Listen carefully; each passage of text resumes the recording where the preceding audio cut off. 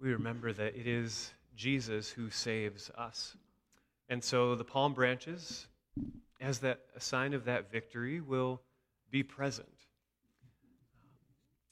But we'll also remember that after the triumphal entry to Jerusalem, which we're about to read about in Scripture, in John chapter 12, beginning at verse 12 and going through verse 19. As you find your way there, we're going to remember with the palm branches that today we celebrate the triumphal entry, the big parade of Jesus entering Jerusalem. But that hype, that excitement won't last. It will fade over time. It will be quickly forgotten, as shortly after this, Jesus will be betrayed and crucified and handed over to death.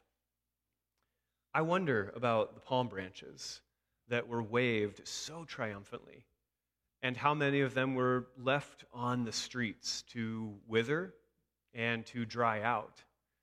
And I wonder if on Jesus' walk to the mountain with his cross as he carried it through the streets, I wonder, and I have a pretty good feeling the answer is yes, if there were palm branches from the triumphal entry left on the streets, that as the crowds had shouted, "Hosanna, save us," that then Jesus, carrying the cross for us, saw those same palm branches as he made his way out of Jerusalem to Golgotha, where he would be crucified. For that reason, next week, you'll see a few palm branches laid about, and they might be a little bit sad looking by next week. And that's on purpose. That's to remind us that we cannot forget. We cannot forget the reason that they were waved in the first place, which was a triumphal victory. Hosanna, God save us. And that as Jesus carried his cross to save us, he would know that the victory was happening, just not in the way people expected. As we've been going through different points of Jesus' life and ministry through Lent, if you haven't been with us, we've focused on one character at a time and paid attention to the transformation that happened. If someone encountered Jesus, we believe that they were changed. There was transformation that occurred as a result of being close to Jesus.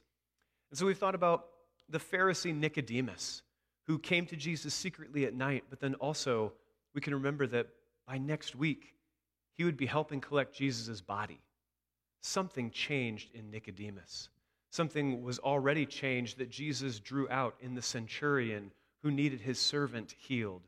Something had been changed in the disciples as they walked with Jesus. Well, today, there's not just one single character that we zero in on. Today is all of the crowds gathered together, waving palm branches, shouting Hosanna, and quoting Scripture, and also adding some things that weren't from the Scriptures that they were quoting. But maybe today it works out really well that we had a baptism. And so that maybe the transformation that we focus on today is, what do we hope and pray, thinking of baptism today, that Breslin will be transformed by Jesus? What do we hope that Palm Sunday, as she grows in wisdom and understanding, what do we hope that Palm Sunday will teach her as she grows? But knowing that we share in the same baptism, all of us, in the name of the Father, Son, and Holy Spirit. If we talk about Breslin, because it's her day, it's also talking about all of us and what transformation we hope we also gain from this day of remembering Jesus' triumphal entry into Jerusalem. So we're going to read John 12 through 19 together. And I invite you, after the reading of God's word, I'll say, "This is the word of the Lord." And if you are grateful for it, I invite you to respond with, "Thanks be to God." Before we read God's word, let's pray together. Jesus, you are the one who is victorious over life and death. And we come here today to read your word, to study it, and to remember that victory in the depth of our hearts, that it may change and transform us. So speak to us today. Speak to us your truth. Speak to the corners of our hearts that need a reawakening.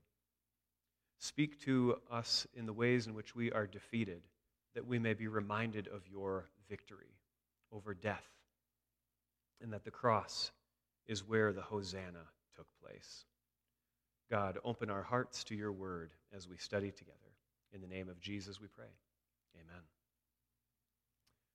John chapter 12, verses 12 through 19. The next day, the great crowd that had come for the festival heard that Jesus was on his way to Jerusalem. They took palm branches and went out to meet him, shouting, "Hosanna! Blessed is he who comes in the name of the Lord. Blessed is the King of Israel." Jesus found a young donkey and sat on it. As it is written, "Do not be afraid, daughter Zion. See, your king is coming, seated on a donkey's colt." At first, his disciples did not understand all of this. Only after Jesus was glorified did they realize that these things had been written about him and that these things had been done to him. Now the crowd that was with him when he called Lazarus from the tomb and raised him from the dead continued to spread the word. Many people, because they had heard that he had performed this sign, went out to meet him. So the Pharisees said to one another, "See, this is getting us nowhere. Look how the whole world has gone after him." This is the word of the Lord. Thanks be to God.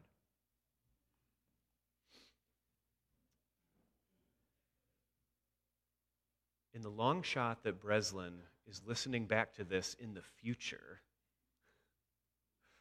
Breslin, these words are for you, for lessons that we hope you learned.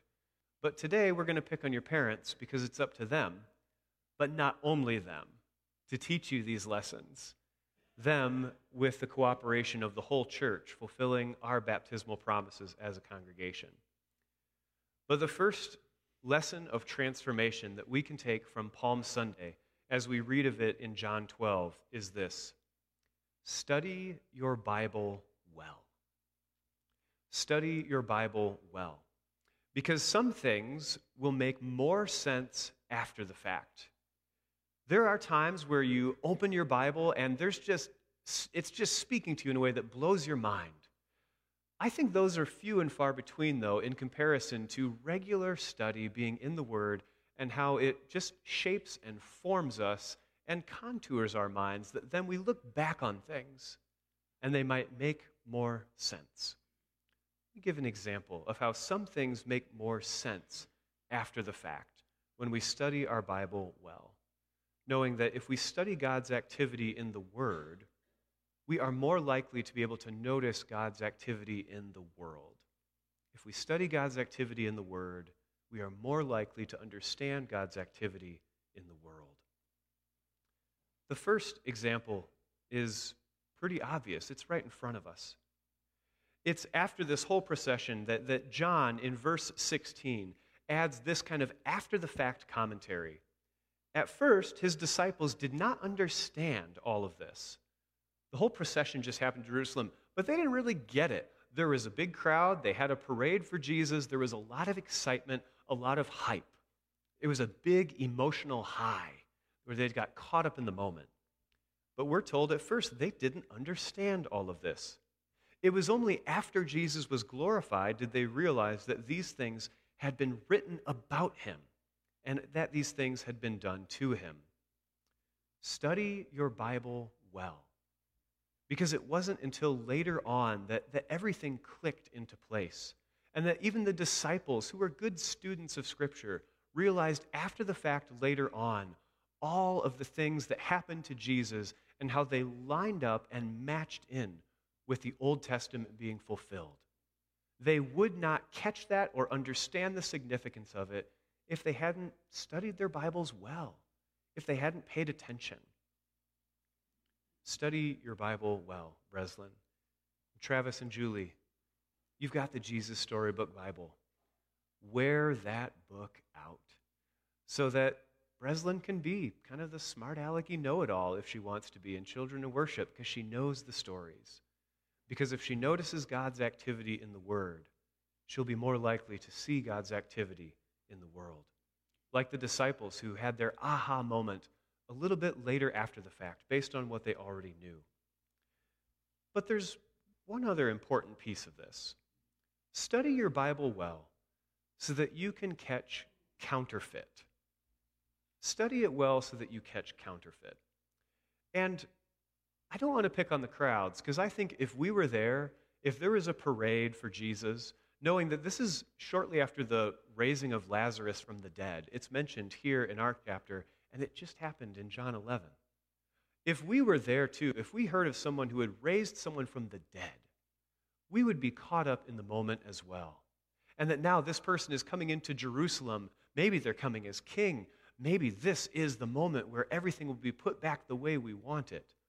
I think we'd be caught up in the crowd too, shouting, "Hosanna, save us." But the salvation that they're thinking of is more of saving their nation, not saving their souls. They shout, "Hosanna, save us. Blessed is he who comes in the name of the Lord," which, that's from Scripture. That is from the Psalms. But then they add something else. Blessed is the King of Israel. They go from quoting Psalm 118, verses 8 through 10, and then they add their own little tag to the end of it. Blessed is the King of Israel. We go from Hosanna, God save us. Blessed is he who comes in the name of the Lord. Here comes salvation. Here comes our Savior, the one who will save us from our sins. But that's not actually what the crowd is looking for. That's why they add that tag at the end. Blessed is the King of Israel. Because the Jews have now lived for some time under the thumb of Rome, and it's worked out well for some, the tax collectors like Matthew and Zacchaeus, but it hasn't worked out so well for others. And so now, as they sing Hosanna, blessed is the King of Israel, they're hoping that this person on the donkey over there can restore our nation to being what it was. But they're not thinking about salvation from sin. What they're after here is, instead of having an emperor named Caesar somewhere far away, we'll have our own king again. They will have a king, but not the kind that they're looking for, not the king as servant, not the one who will be named the King of the Jews with a sign on his cross saying as much, to which the Pharisees will protest and say, "Don't call him the King of the Jews. We don't want to mess up relations with Rome. Just say that he said he was the King of the Jews." And Pilate says, "What I have written, I have written." The King of the Jews, crucified. But study your Bible well to catch the things that might get added in. That the original Hosanna, blessed is he who comes in the name of the Lord, was a faithful proclamation of the psalm. But then the people of their own will and desire added something of their own that does not come from Psalm 118. Blessed is the King of Israel was their own addition, based off of their own hopes that weren't found or being fulfilled from the Old Testament in the way that the people thought. Study your Bible well to catch counterfeit. Secondly, faith sustained by signs and wonders and those kind of hype moments, those spiritual highs, won't be very faithful in the end.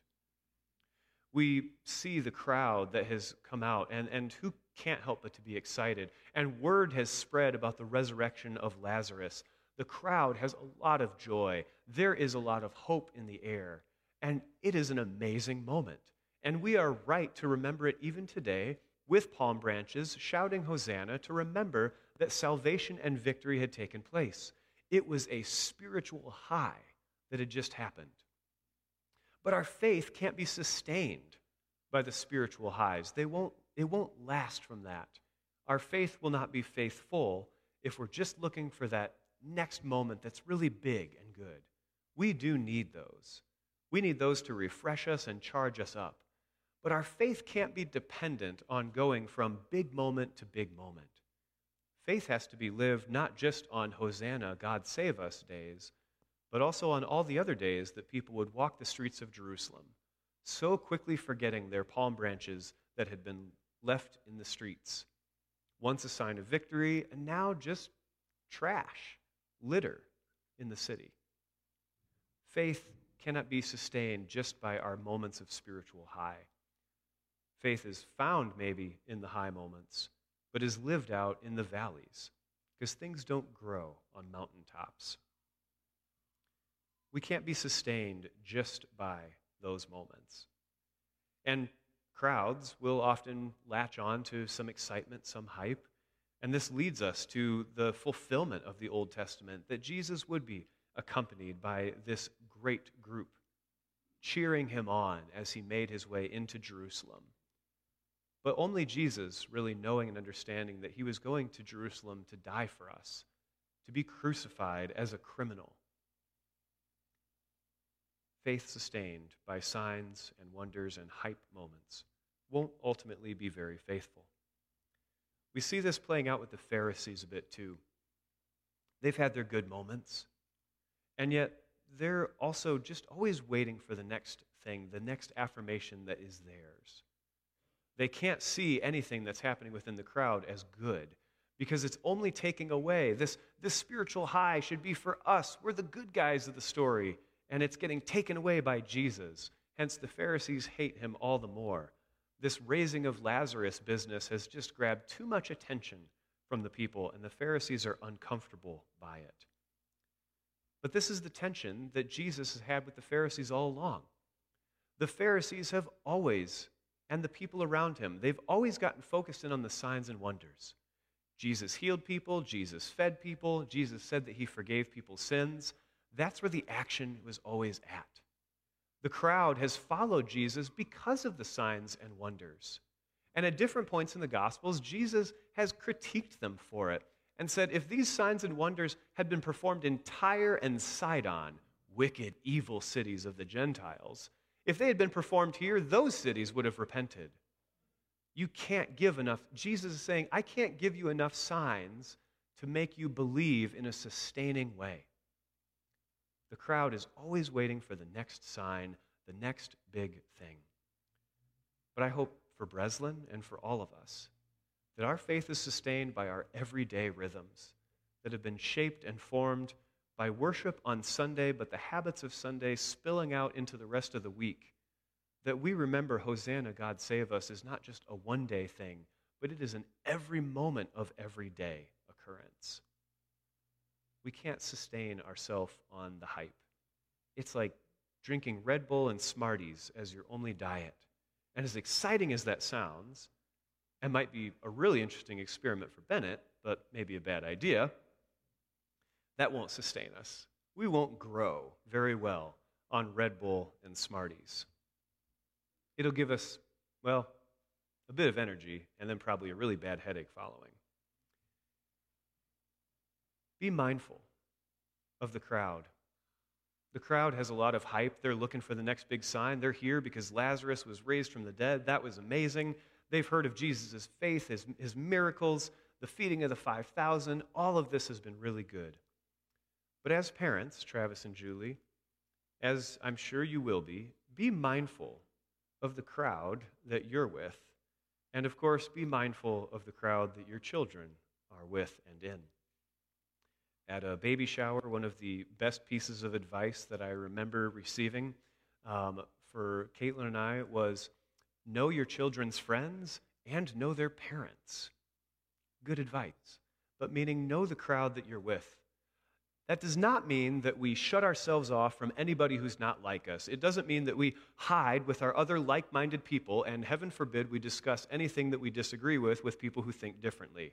It does not mean that, because the church is gathered, but the church is also sent on mission. We cannot be the light of the world if we hide ourselves together. But be mindful of the crowd you're with.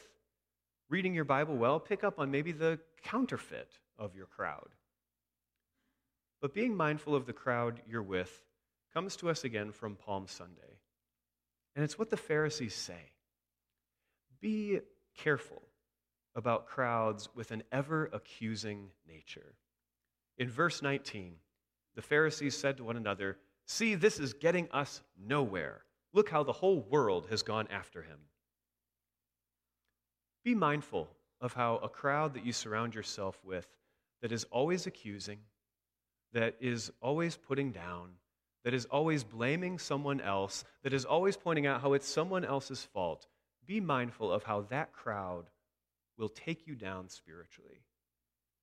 In fact, there's a little nuance in the Greek of the New Testament that it's a second person plural that they're addressing. It's not just see this in general, it's see you all are getting us nowhere. The Pharisees are having a finger pointing session that it is all somebody else's fault. Avoid crowds that only blame others, because Christ demonstrated for us that we do take responsibility. In fact, Christ took responsibility for our sins that was not even his own, but it was his calling and mission for us and for us to share it with the world. Be mindful of the attitude of the crowd you're with, because sometimes it'll be really fun, but that might not be sustaining. And sometimes that crowd, the crowd of accusation, of blaming, of subjugating someone else, of projecting that it's the blame is somewhere out there and never with us. This will make us spiritually shallow people. And that's the result of what happened to the Pharisees. Many of them, not all, there were the Nicodemuses, and I would say Gamaliels of the New Testament around, but many of them remained spiritually shallow because their faith was built on blaming others for their problems. See, this is getting us nowhere. Now, we can go back and see whose fault it really was. We'll get there in just a minute. But watch out for crowds that forget quickly, for crowds that blame, for play that blame game like the Pharisees, but also for the excited crowds that forget quickly. Surround yourself, especially your close circle of friends, with those who hold you accountable and who help you remember. Everybody needs that friend who is known for saying, "I told you so," because that friend will keep us in line because we don't want to mess up just to hear him say, "I told you so." I had a friend like that, and we sometimes behaved better just because we didn't want Keith to tell us that it was a bad idea, and then somebody gets hurt, and we're like, can we hide this, or do we have to own up to it because we need medical attention? And none of us wanted Keith to have the privilege of saying, "I told you so." Surround yourself with people who think things through, but also who have an institutional memory, who hold accountable and say, weren't we just waving these palm branches shouting Hosanna about that guy when he was on a donkey? And now we're shouting, crucify him as he walks the streets carrying a cross? Part of having a community of faith around us as we do for baptism is that we hold each other accountable, we lift each other up, and we don't let things become easily forgotten. There is grace and forgiveness, but there's an accountability to remembering and to holding on to victory. Sometimes we can be not forgetful in the wrong ways, where we just hold blame, and then we're back into the Pharisee camp. The Pharisees don't forget, but they only play blame games. The crowd forgets easily and moves on to the next big energy wave of the crowd, which shifted over to crucify him, crucify him. So study your Bible well. Some things are going to make more sense after the fact. Sometimes you'll look back on life and say, man, that was miserable when I was going through it, and now it makes sense. Sometimes, but not always. But we still study God's activity in the Word so that we can see God's activity in the world. Study well. Wait for things to make sense. Faith sustained by signs and wonders won't be very faithful. Be mindful of the attitude of the crowd you're with. And one of the hardest lessons to learn, and yet one that comes to us directly from the Gospel of John, is this: even your enemies will get things right sometimes. Even your enemies will get things right sometimes. And they might get it right by accident. But before we as a community of faith, as a safeguard for becoming self-righteous, where we know what's good and right, and nobody else has anything worthwhile to say or offer, nobody else has anything true, we remember as a church that even our opponents get some things right. And uncomfortably, they might get some things right about us. And this is something that we as a community of faith hold ourselves accountable to. That sometimes what we don't want to hear from the outside might be a word of truth yet. Where do we bring this from the Gospel of John? From John chapter 11. We're going to pick up at verse 49, because this is the accidental prophesying of Caiaphas, an enemy of the Jesus movement. Caiaphas, who has the first one with credit, you know what? We should probably just have Jesus killed. Caiaphas, an enemy of Jesus, is the one who accidentally gets it right, even though he doesn't know it. John 11, verse 49, this is after Lazarus has been raised from the dead. The Pharisees are uncomfortable because all the hype is going to this. And then one of them, named Caiaphas, who was the high priest that year, spoke up. You all know nothing at all. There's that accusatory tone again of blame games.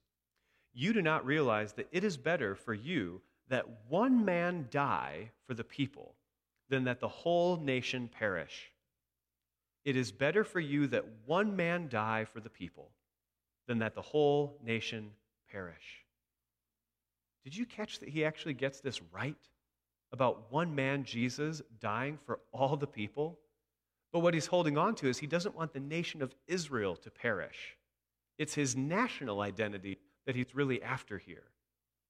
And he figures if Jesus is taking too much credit and rattling things up, if he dies, that's better for us because then we won't get bad attention from Rome. It won't challenge our relationship with our overseers. But verse 51 tells us in John 11, he, Caiaphas, did not say this on his own, but as high priest that year, he prophesied that Jesus would die for the Jewish nation. And not only for that nation, but also for the scattered children of God, to bring them together and make them one. So from that day on, they plotted to take his life. Caiaphas gets it right. He thinks it would be better for one person to die for everyone.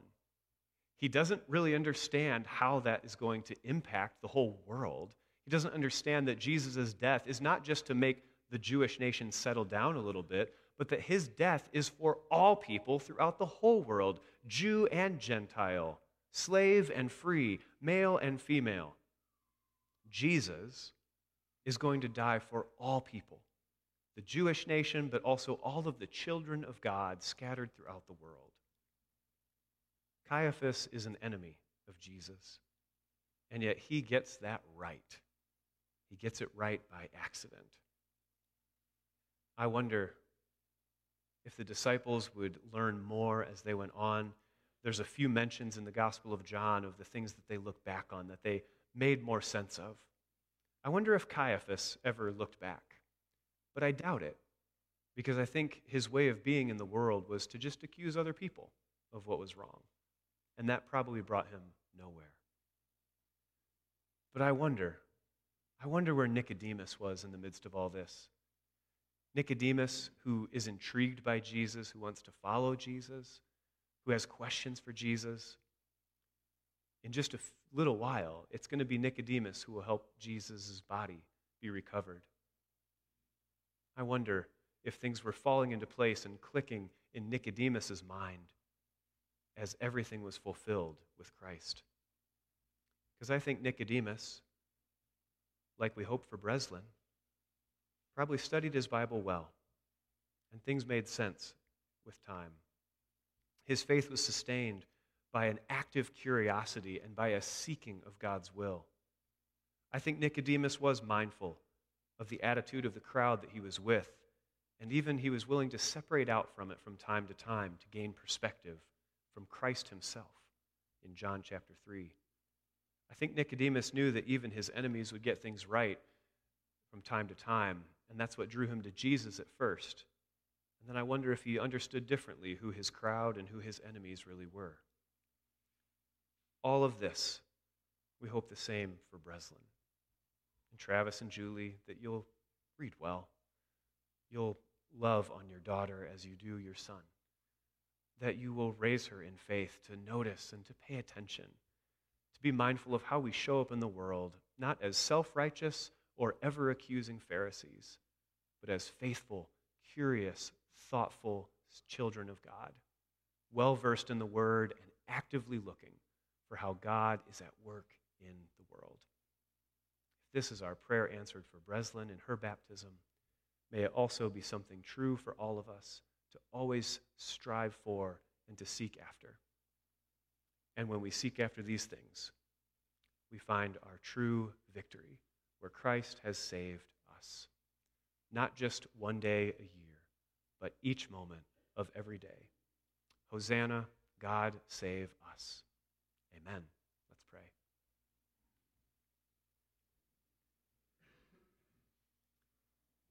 Jesus, you came to Jerusalem as a king, though you weren't recognized as the king that you truly were. Lord, as we remember Hosanna, may we remember that you do save us. And this is your grace, your gift of free grace poured out for us. As we study the Word and as we study the world around us, may we see the ways in which you are moving and at work. In humility, may you make sense of the world around us for us in ways that we cannot see, and so we need your vision. May we hear your voice in ways that we don't hear on our own, because we need you to speak to us. Sustain our faith in the everyday. Bless us with those moments of spiritual high, but help us to grow in the valleys between. God, surround us with the right crowd and the attitude of a crowd that is grace-filled, but also accountable, mindful, thoughtful, remembering what is good, not overlooking that which is evil, and holding on to hope. And Lord, may the words of our enemies, like Caiaphas, who spoke the truth on accident, may you give us the ears to hear the world around us in a way that gives us the perspective that we need. Help us to see ourselves the way we are seen, so that we can further our mission and witness to you in a way that's accurate and helpful and connects to the world around us. On this day of palms and of sweet hosannas and victory, may we look ahead to the cross, knowing that it was ultimately your death that would bring victory to us and your resurrection hope that would save us. Lord, this we pray in the name of Jesus, our Savior and our King. In his name we pray.